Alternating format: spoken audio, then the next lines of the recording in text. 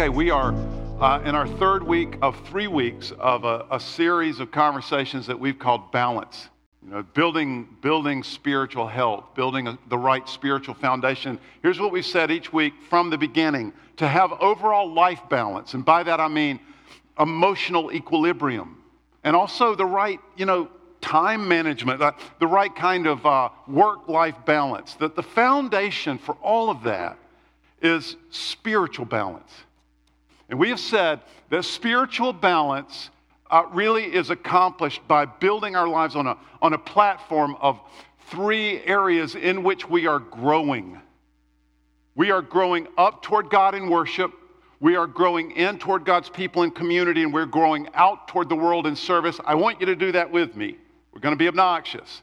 Let's go. Growing up toward God in worship, growing in toward God's people and community, and growing out toward the world in service. And today, we're going to focus on our outward growth. Now look, when we say the world, growing out toward the world in service, what we mean by that is that part of the culture around us, the global culture that, again, that is in deep need and or that is far from God.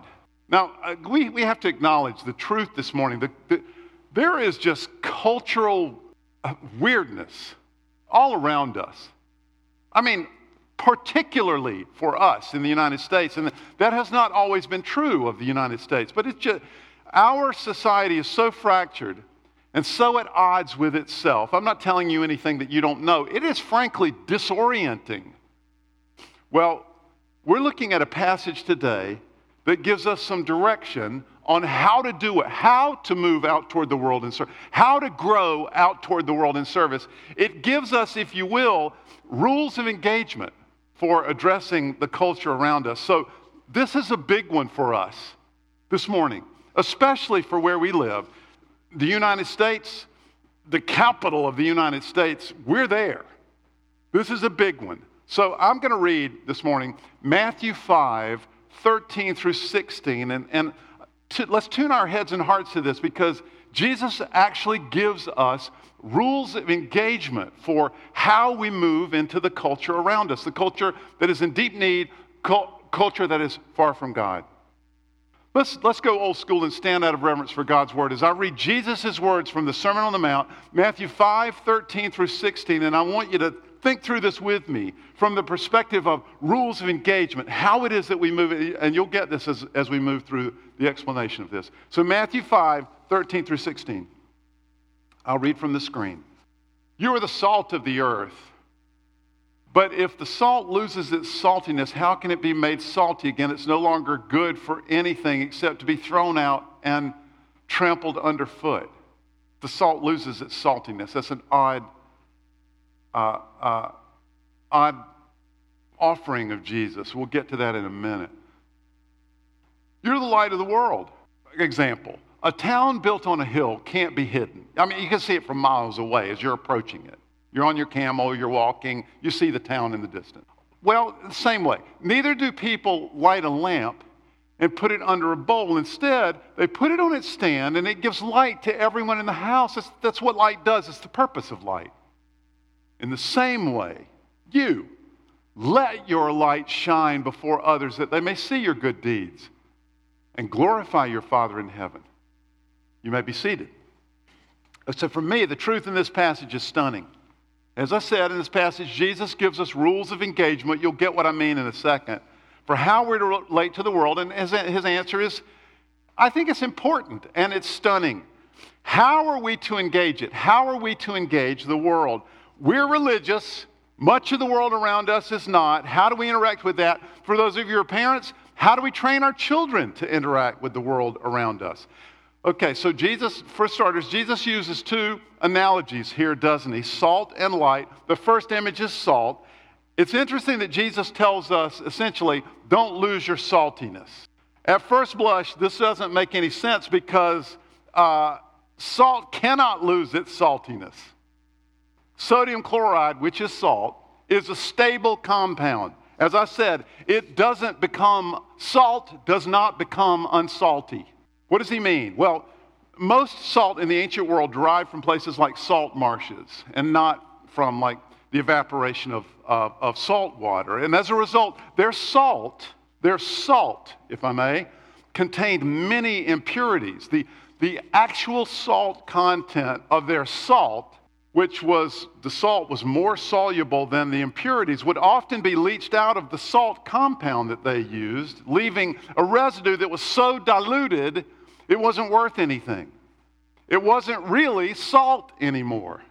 So it was pretty typical in that day for salt to lose its saltiness.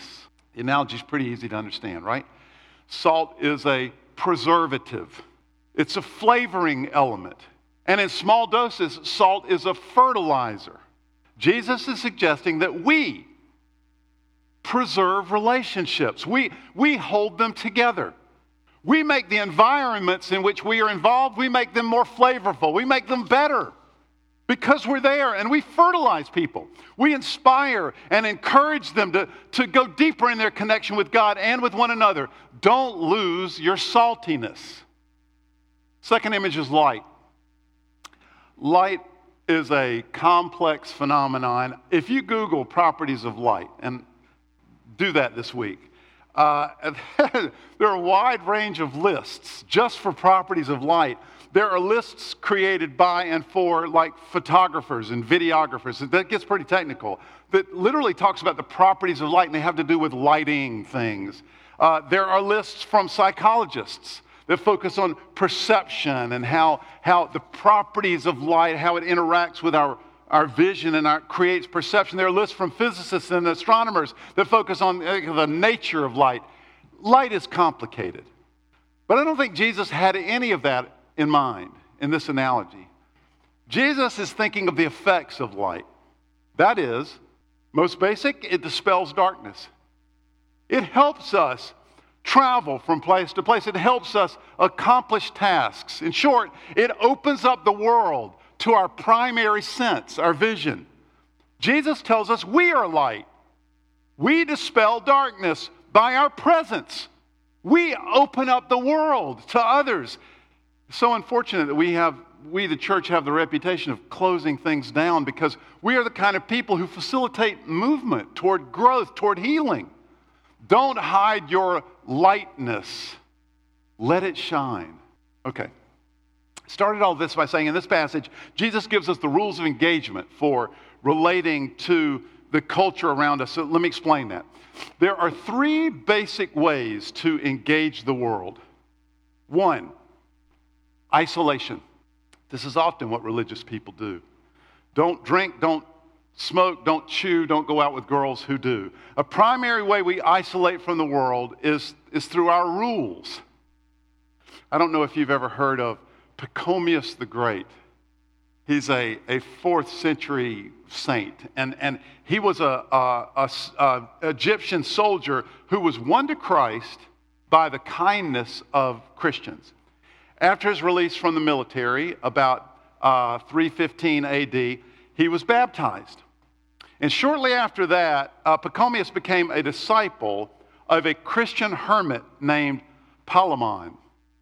Now, Palamon lived a severe ascetic life. Ultimately, he completely withdrew from all social contact. He taught Pachomius that the way to holiness was through severe self-denial and a completely solitary life.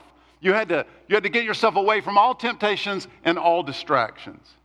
Pachomius then founded a religious order of followers who devoted themselves to severe isolation. Early in the life of the church, this model of devotion, by the way, was highly praised. The idea was that the corruption of society could be avoided if it was eliminated as a possibility.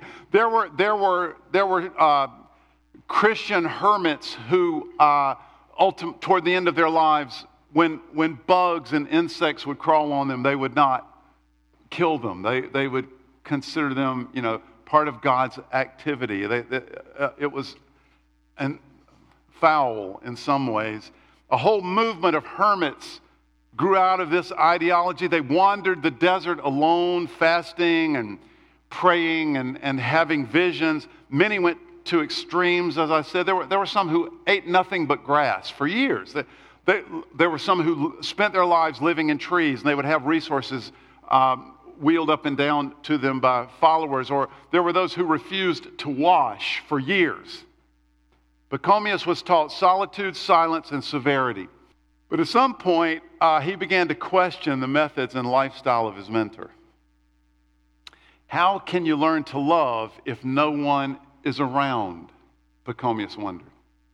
How can you learn humility living alone? How can you learn kindness or gentleness or goodness in isolation? How can you learn patience unless someone puts yours to the test? In short, Pachomius concluded that developing spiritual fruit requires being around people, ordinary, ornery people. He's become most well known perhaps for this quote. Listen, to save souls, you must bring them together, the good and the bad. I remember reading an article many years ago about a megachurch in Dallas that had recently built a new facility. As a part of their facility, they had built a tennis complex, a bowling alley, a food court, a hair salon, and many other accoutrements. But what struck me most was a quote from one of their teenagers. I cut out this article and saved it for years, who said, "This is amazing. We don't ever have to go anywhere else. We don't have to be polluted by the world." Which means we also can't influence the world. Honestly, isolation is really the underlying engagement rule for some of us in the way we do family. And this is how some of us approach our work environments. But this is not the engagement strategy that Jesus advocates. A second alternative is assimilation. One way to approach the world is to isolate. One way to approach the world is assimilation.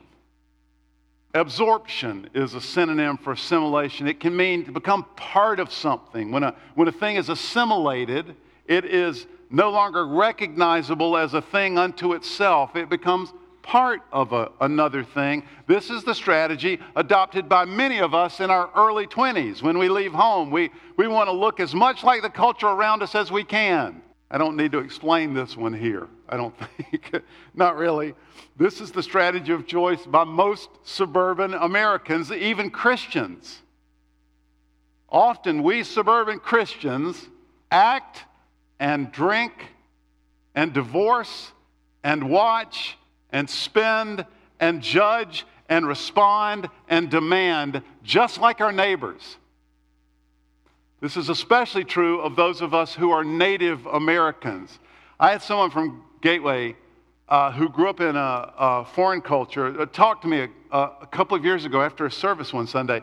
And they were sad. It took a while for us to get to this, but they were sad about how out of step they sometimes felt.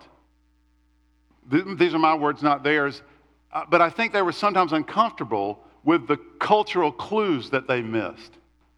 And after that conversation, it occurred to me, this might be an advantage.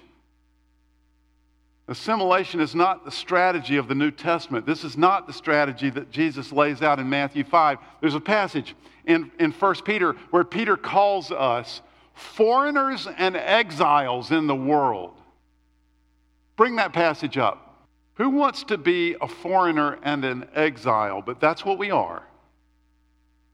I have infinitely more, listen to this, I have infinitely more in common with George and Cassandra Gahungu, who grew up in Burundi, than I have with many people in my neighborhood. I am an alien and a stranger there. And I have a world in common. Because of my connection in Christ, because of our connection in Christ, I have a world in common with George and Sandra. Paul said it even more plainly.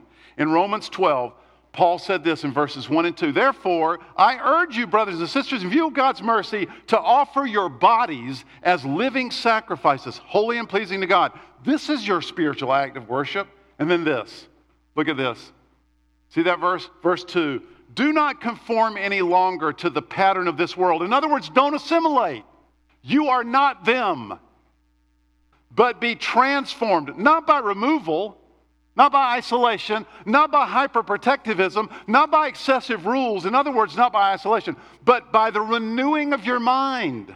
Assimilation was not the strategy advocated by Jesus, nor was isolation. Salt and light, by the way, have no assimilative properties. They are transformative to the environment around them. So then, what does Jesus advocate as the rule of engagement for his people? Permeation.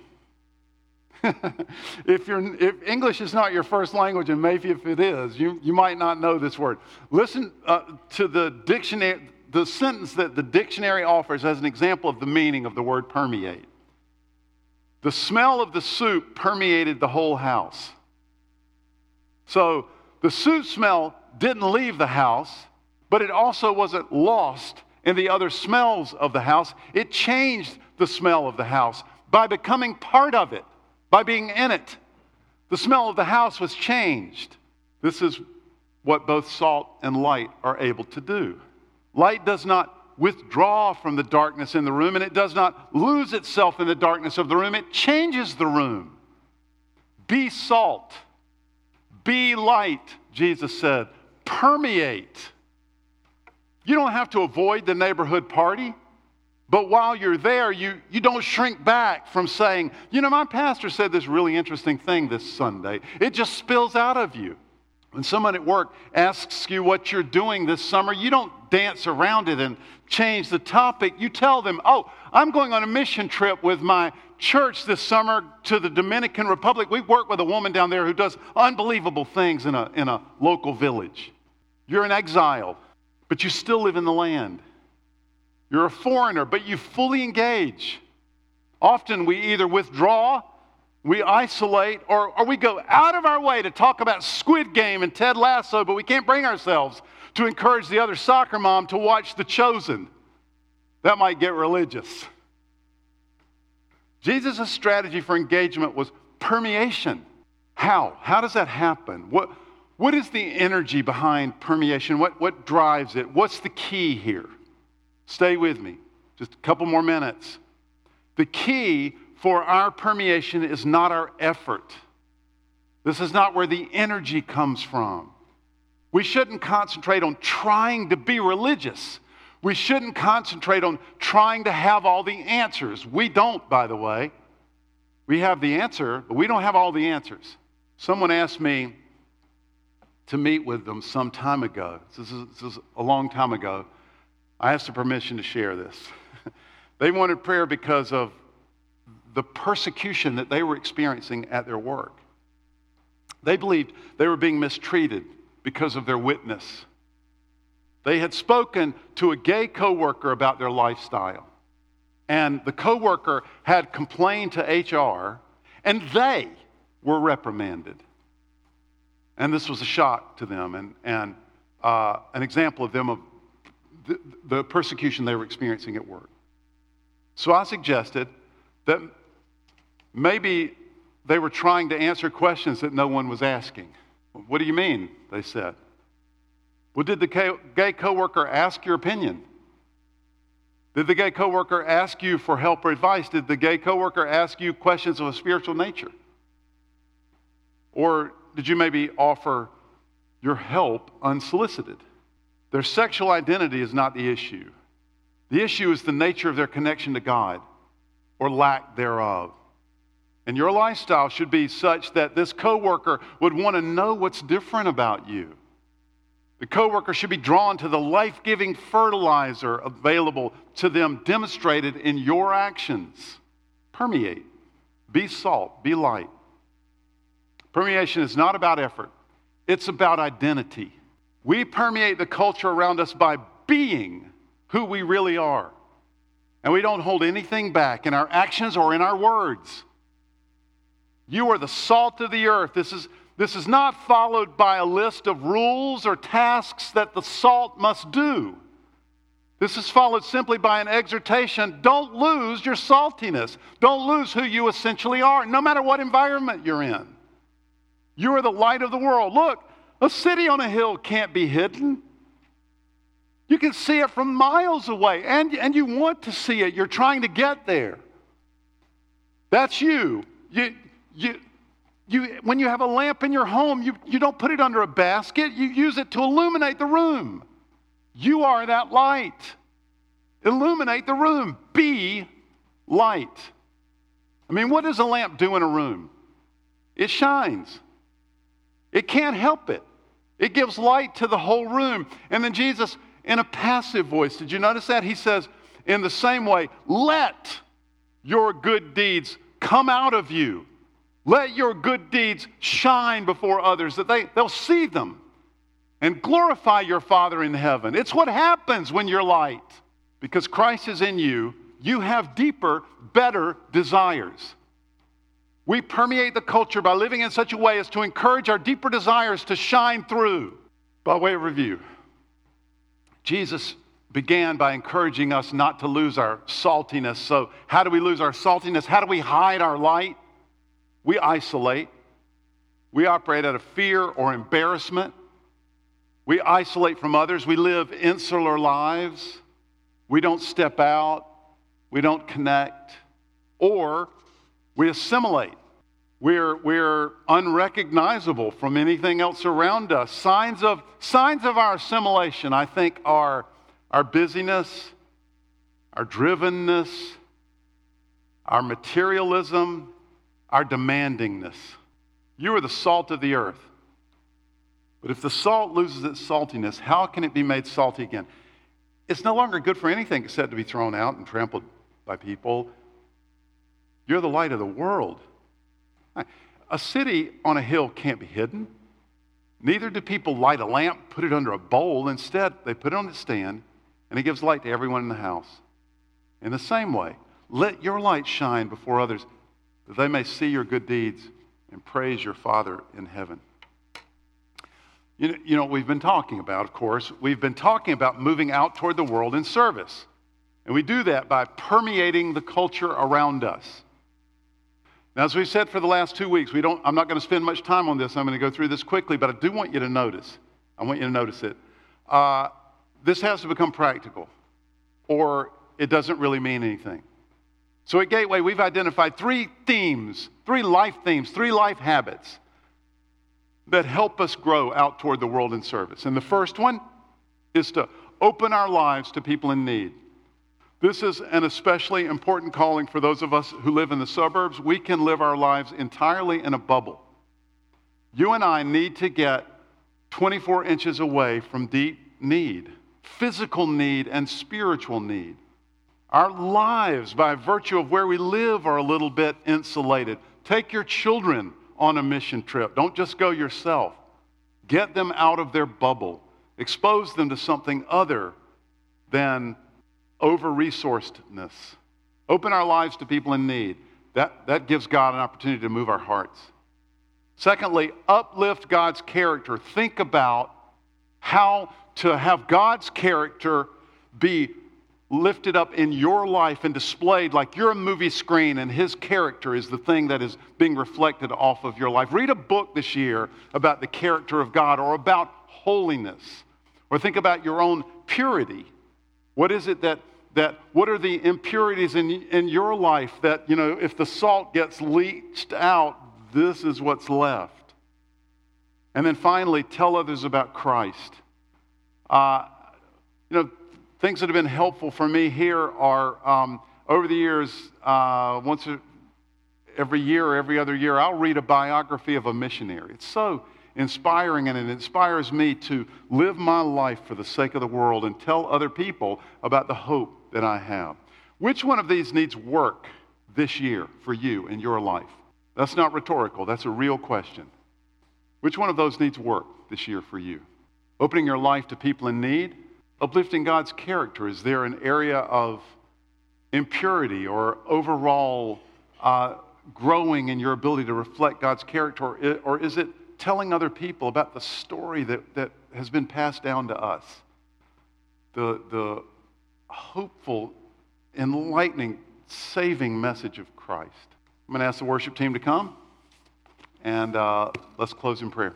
Lord, we commit ourselves this morning to growing up toward you in worship and in toward one another, growing in toward one another, investing in toward one another in community, and growing out toward the world, beyond ourselves, beyond our garage doors, out toward the world in service to a world that is needy and hurting, deep emotional need, deep physical need, and a world that's far from you. Lord, this week, remind us to permeate.